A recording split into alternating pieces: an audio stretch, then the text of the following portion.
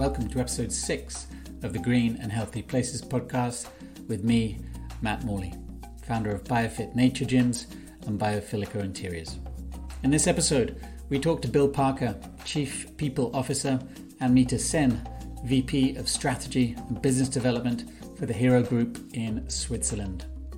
Hero is a family-owned multinational specializing in natural consumer goods such as baby foods, healthy snacks and fruit jams. They have around 4,000 employees spread across 16 countries and selling into around 50 countries globally. Their company mission of delighting consumers by conserving the goodness of nature means they have a prominent sustainability strategy as well as a fully biophilic office building just outside Zurich in Switzerland that we were involved in back in 2019. In this conversation, we cover Hero's sustainable ingredient sourcing and product development strategies, reflecting the brand mission through those biophilic office interiors, improving productivity in the workplace while fostering a sense of community and greater interaction amongst employees, raising awareness of the role bees play in biodiversity, and the business as a whole committing to be climate positive by 2030. So we jump around a bit between natural food production and nature-inspired offices here, but that really reflects the unique positioning of the Hero business and their distinct value system. For more on Hero, check them out online, that's hero-group.ch. And if you enjoy this type of content, hit subscribe, like, or share with friends and family. It all helps. Nada más, over to Bill and Mita. Well, thank you both for joining me today. Perhaps, Bill, it would make sense if you could kick things off by just giving a brief overview of the Hero Group as it is today for those who may not be familiar with it, its brands and product ranges, because I know there's a lot to it. Sure, Matt, I can do that. So we're a mid-sized, I guess we like to consider ourselves a big, small company, but we're an international family-owned food company. And our thing and what we're very passionate about is naturally good and healthy food. We're founded in Switzerland many years ago. So 1886 was when the Hero business was founded. And today, I guess, and over the number of years, we've become a family of a number of international and local brands that have been acquired or grown organically over the last 130 years or so. So majority of our business is in baby food, and we also have a big business in healthy snacks, predominantly in cereal bars. Under the Corny brand, we have a number of businesses in the natural spreads area, mainly in jam. And this is basically where we focus and where most of our business is. And we employ around just over 4,000 people in about 16 countries. And we have mainly European footprint, but we do sell to around over 50 countries globally. And I guess the work that we are really passionate and committed to is all about the mission, which is delighting consumers by conserving the goodness of nature. So we are really committed to bringing that to life in what we do. So that's a bit of a background on Hero. So if all of the various brands and sub-brands and product ranges then in a way link back to that sort of fundamental that foundation stone of the business around conserving the goodness of nature. Mita, perhaps you could talk to the point of how Hero's relationship with nature impacts its strategy and operations. I mean, from everything, I guess, from responsible sourcing strategies and onwards from there, your role is really in helping to deliver that. So how does that play out in the day-to-day? Yeah, I mean, I think you mentioned it quite clearly that conserving the goodness of nature is not just our mission statement, but it's actually been, at the center of our DNA from the beginning. So, the way we look at it as a family-owned company is we as a company want to be around for generations to come. And if we want to be here in future generations, we need to make sure that there is a healthy planet that's also there in generations to come to help us deliver our products. So for us, actually, one of the main things that I have been working on is really defining our sustainability strategy, and looking at our mission statement of conserving the goodness of nature. That's really inspired two big elements of of our sustainability strategy. I would say both in terms of sustainable sourcing, but also in terms of our product development and just the products that we produce. So, for example, on sustainable sourcing, we've really looked at improving and increasing that relationship we have with our farmers and working together with them to define the most meaningful sustainability criteria around water usage, around biodiversity, around land use, and really making sure that we're implementing things together to ensure we're having regenerative agriculture in our sourcing strategy. And then also in product development, we're actually making a lot of efforts to ensure that our products are good for the planet and for people.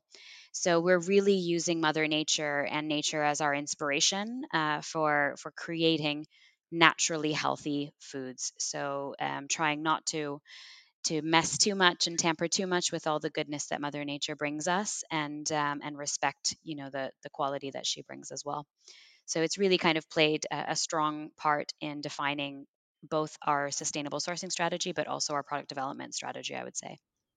It's interesting listening to the language you're using there, because it really sort of connects with a lot of the vocabulary and the strategy around creating green buildings in themselves, around trying to think about, for example, the materials that go into the building, which would be the equivalent of the ingredients that go into the products that you're putting out onto the shelves, and taking responsibility to, if you like, sort of go upstream as far as you can.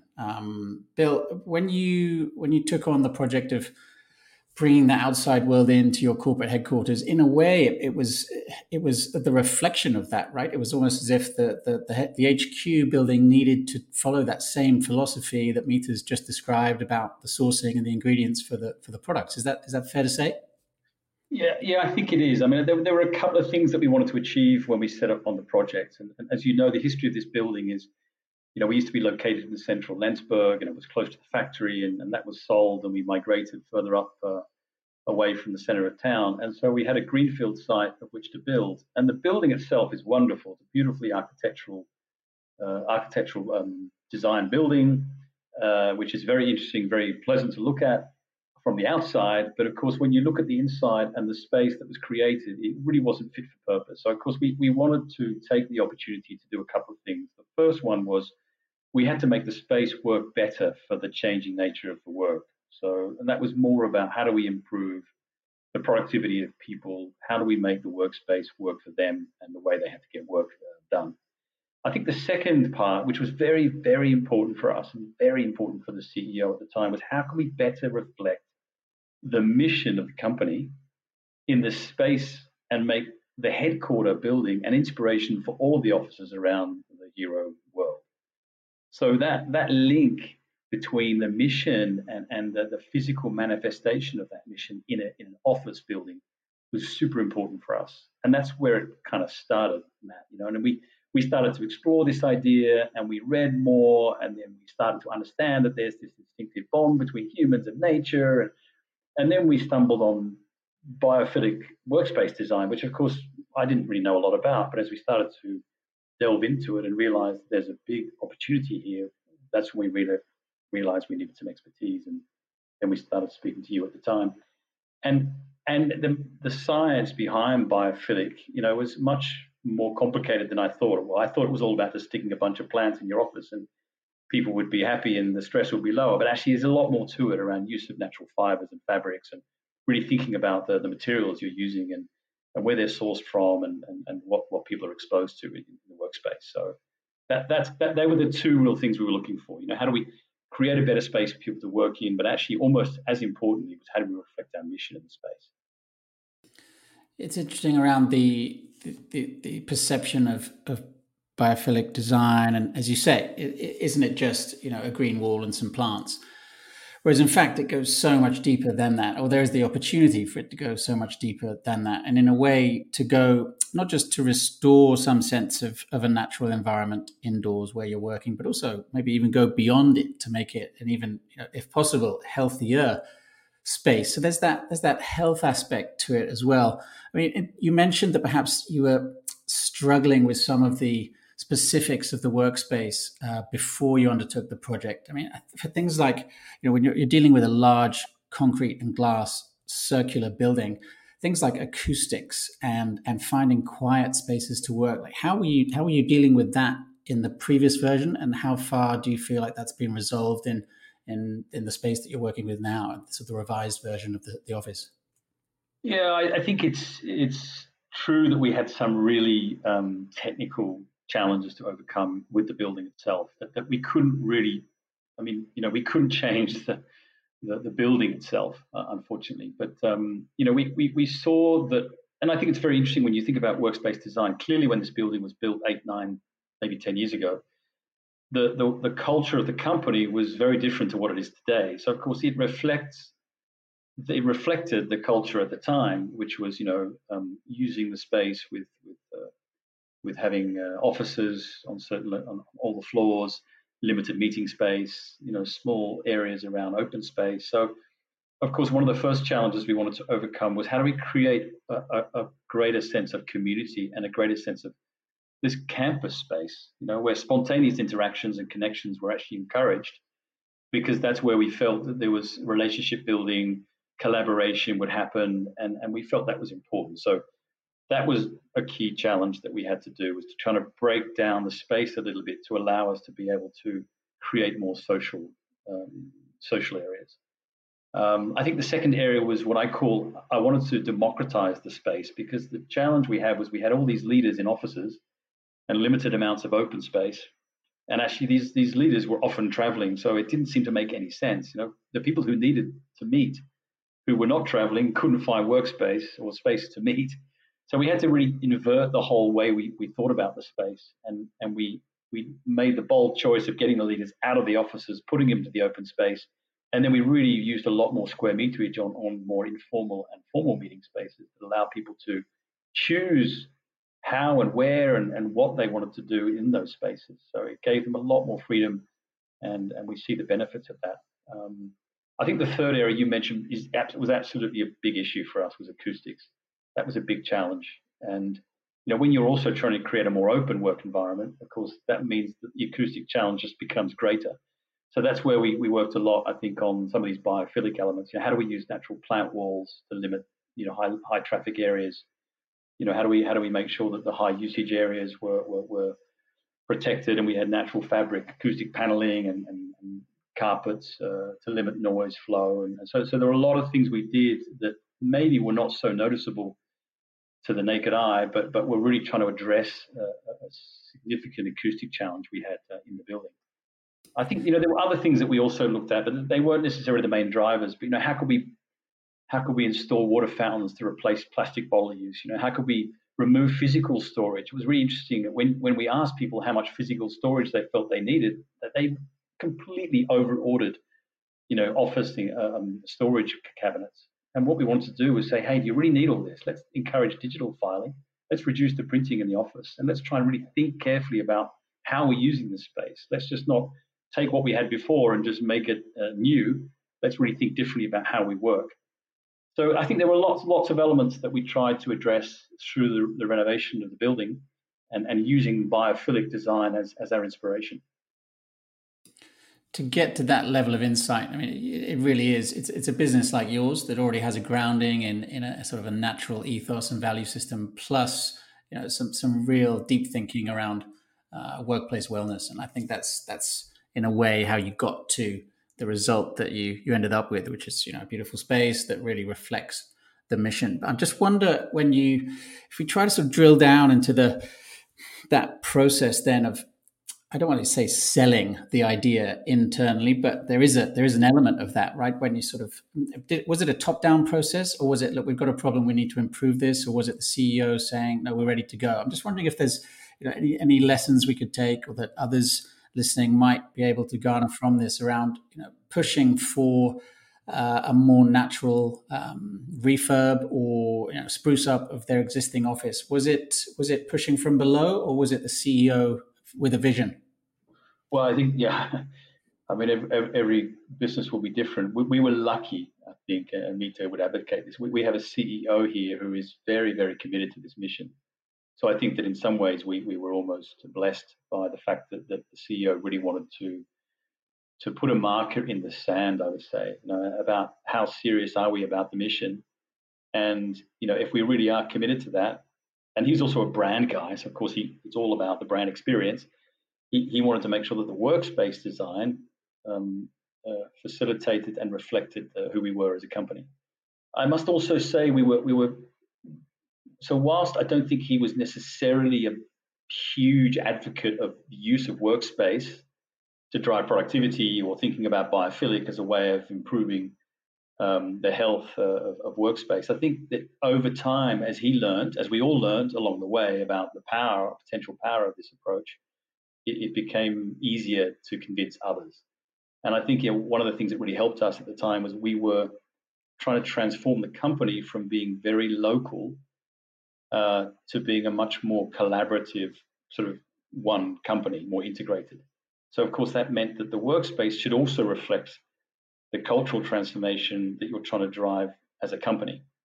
And what better way to do that than by altering your workspace and creating space that allows people to be more collaborative and reflect who we wanted to be. So I think that also helps. So there was elements for us that helped a lot, but of course it all started with the CEO who was very committed to this idea of nature and this mission that's very, very meaningful to him. In fact, he created it, so that helps. And then clearly that plays through once the new space is up and running. Have you noticed an impact on the HR side, thinking specifically around it's an often forgotten side effect, but talent attraction and retention. So being able to sort of, if you like, create an environment that really appeals to your staff and creates a space that they want to come to work in, or perhaps leave one company for your business but in part, not fully, but in part because of what they know they're going to be experiencing every day when they come into work. Have you seen any direct impact post opening the new office? Yeah, I mean, we actually, as you know, we did a baseline survey. So we before we started any of the work, we basically asked people who use the building, tell us about how it is to exist in this place, to work, to get things done. And of course, we took a more health-related angle on that survey because we wanted the place to be, promoting and enabling people to be healthy at work. So we did the baseline. We haven't done the follow-up survey. We're scheduled to do it in December, where we'll really get some good quantitative and qualitative feedback from people. But what I would say, I think, is that even anecdotally, when I walk into the building, even with potential candidates, the first thing I say often when I'm walking through the floor in the past, whereas I'd say, yeah, we're all about conserving the goodness of nature, but you're welcome to this concrete bunker of a building. It didn't resonate. It didn't feel harmonious. It felt inconsistent with what we were saying through the mission. So I think that now when I walk into the building, I definitely think that it gives the wow effect. I think people are not expecting to walk into that kind of workspace. When you approach Lensburg and you see this kind of round building, you expect it to be kind of, but when they walk in, you do get the impression that people are like, oh, wow, okay, I can see here. So I would say, Matt, that the story we tell now is a much harmonious and more compelling story. And I do believe that in even now we see it, people are much more attracted to the company because of part of the partly driven by the physical space when they walk into our building. So I think it's a bit difficult to answer your question specifically. It's a bit difficult at the moment to say, has it improved our ability to attract and retain talent? I probably need to reflect back on that in another year or two, but I would absolutely say it's helped to tell a more compelling story. So that then is, you sort of, if you like, bulked up your credentials around on the people side. And Mita, I know at the beginning of our chat, you mentioned the idea of people and planet, and the idea of those two really sitting alongside each other in harmony and in sort of in equilibrium, effectively. Have you seen, since joining the company, I mean, obviously you've got a number of key initiatives, but it would just be really interesting to understand a bit more about what Hero's doing on that planet side of the equation? I mean, for example, I was reading up about the Be Careful initiative. Is that still active? And if so, could you sort of just to give a quick overview of how that works and what you're aiming to do there around connecting or raising awareness around the role of bees in agriculture? Yeah, definitely. I mean, first of all, it's definitely still active. It's actually one of the areas that we've been working on for quite a while now, and we started this program many years ago. In collaboration with the university. And I'm the more I even dig into it, the more passionate I get about it, and the more I think we can do with it. But what I would say is the Be Careful initiative, maybe started much more around, you know, ensuring that the population of bees was improved, because there was quite a staggering decline in the number of bees. And if you look at the role that the bee plays, in pollination, I think there are some studies that say it represents sort of 80% of all of the produce that we do comes from pollination from bees. And so the starting point, I would really say, was around education to our consumers, but also our employees around, saving the bee, let's say. And there was much more of a drive around increasing the number of beekeepers. We helped promote people and educate people on how to become a beekeeper. And that, I think, is continuing and is still gaining a lot of energy and traction. And we're getting quite a few also passionate beekeepers as employees as well, which is always lovely to see. Where I see there's just so much more to do with this is in the collaboration we have with our farmers. So now that we're as I mentioned before, working a lot closer with our farmers, we're able to work with them to actually understand the role that not just the bee, but all insects or many insects play in regenerating the soil, and actually, allowing us to have improved biodiversity, improved kind of soil health. And this is something that we've now been setting up, where I call it sort of the bee inspired ecosystem.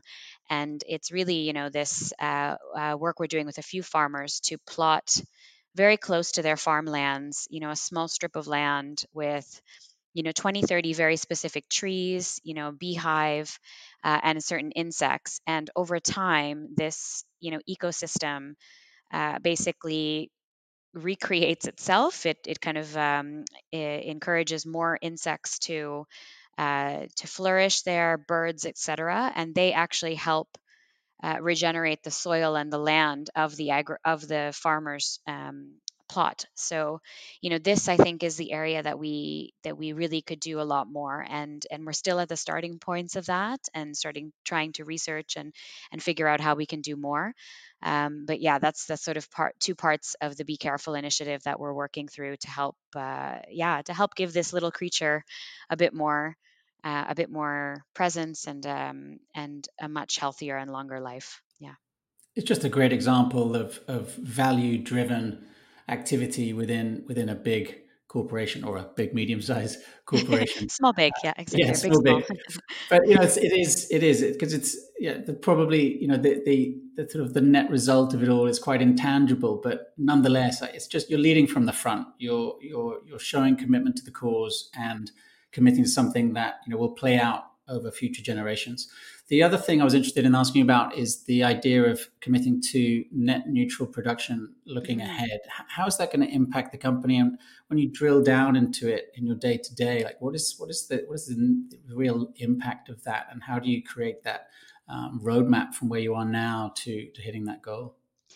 Yeah, and I mean, I maybe take one step back to say, like, when we sat down to define our ambition, we purposely said we have to be very ambitious, because if we're one of many, but one of many companies trying to make change happen, we have to over deliver in order to make sure that we don't affect the planet in the ways that some of the predictions are saying.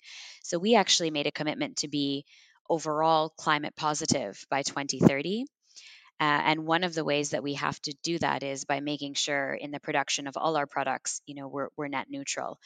And here, it's a combination of saying, look, it's not just about CO2 and greenhouse gases, but also because we are a food company, water usage is also very important. So we've also committed to be net neutral on water use in our production, and around food waste, because we know that that's a big challenge in our industry today. Um, I think for us, it really means two things. It means in our own house, we need to clean house, let's say.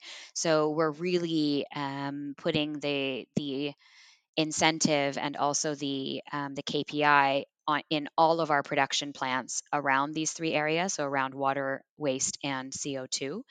And we're really encouraging people to come up with initiatives, come up with ideas that can help us reduce our impact. First and foremost, we say we need to measure first, we need to then reduce, and then anything that we can't reduce, we need to find ways of recycling or offsetting. So I think it starts first with making sure we have a very clear plan in our own production plants to get to this net neutral level. But we didn't want to stop there. We actually said, look, we need to be net neutral on all of our products. So even in a situation where we maybe work with co-manufacturers or we work, with other suppliers of finished goods, we've said it's important that they also we work with them to also try to become net neutral in their production as well. So I think it fundamentally has changed the KPIs that we're tracking and what we're making sure we deliver on in our products. It's not only speed of delivery, but really the sustainability metrics are fully embedded into our supply chain now. Yeah, it's really another great example. I think it would just be to be respectful of your time, but perhaps just on a personal level. Then, Meeta, I mean, like, how does this nature? I mean, obviously there's passion behind all of this, and you're right in the thick of it every day. But how does it affect the relationship that you have with the company that you work for? I mean, do you feel like there's obviously some kind of a shared value system? How does it affect the way you think of work? Yeah, I mean, 100%. I think it's difficult to say that you completely separate, your work life from your personal life, right? I think with the amount of time that we spend, in work, you want to feel passionate and feel like you're doing something good. And also as a mother, you think about the next generations, and you think about the planet that you're going to be leaving, for your kids. And I feel really proud, actually, every time we all step up and I see the passion behind my colleagues and everyone in this company around doing something more and making sure we deliver. I find that it just gives me energy. So for sure, personally, it really changes the way I think about stepping into work every day. Yeah. And Bill, from you on the people side, is there where do you see the next few years going? Like, what else would you like to achieve within the business that you still have on your horizon within this same sort of green and healthy concept? Well, I think I definitely think that we're lucky in some respects because if you go back to the original DNA of the company, the reason they were canning fruit and vegetables in 1886 was because they were trying to take the goodness of nature and make it last longer than fresh produce. So this innovation and breakthrough was, so it's always been at the core, I think, of what we do as a company. Hmm. I think what we've managed to do in the last few years is to reignite that a little bit and reconnect people to what that means. Of course, the challenge now is, how do we really amplify that? How do we tell that story more externally? Because I know that there are a lot of people I talk to. There's a big shift happening if you think about it in the world. I was talking to someone, a friend of mine last week who works for Shell, that they're making huge changes to the way they do business, moving away from exploration or, food, car companies, making big stuff. So I think the opportunity we have as a responsible food producer that's committed to being climate positive gives us a massive opportunity to be attractive to talent in the future. We just need to make sure that people understand what we're about, what we stand for, and if people who are interested to work for a company committed to conserving nature, then hey, it's come and join Hero. So I think there's big opportunities for us in that space. And maybe on my last thought, as you asked that question, is COVID has created loads of challenges. There's no doubt about it, and probably there are industries that are much more affected than we are. But if I just think now, about this huge, unprecedented, unplanned pandemic and how it's changed the way we work, we're starting to think now much more carefully about, okay, what role do our offices play in the future?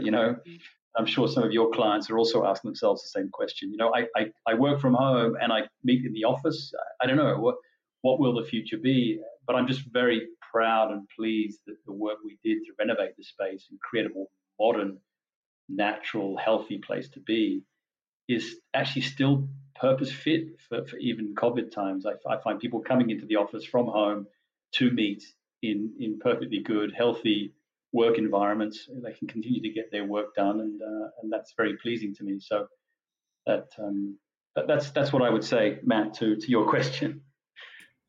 Yeah, it's going to be turbulent times for another 6 to 12 months, it seems. But I think the office will survive. It may well end up with a slightly different format, but it's not going anywhere soon. I think that connection, interaction with other people it's still so fundamental. I think in a way arguably the biggest takeaway for some of us has just been what living in isolation means, and how work is actually a lot about the people that you're with and the experiences you share with them day to day.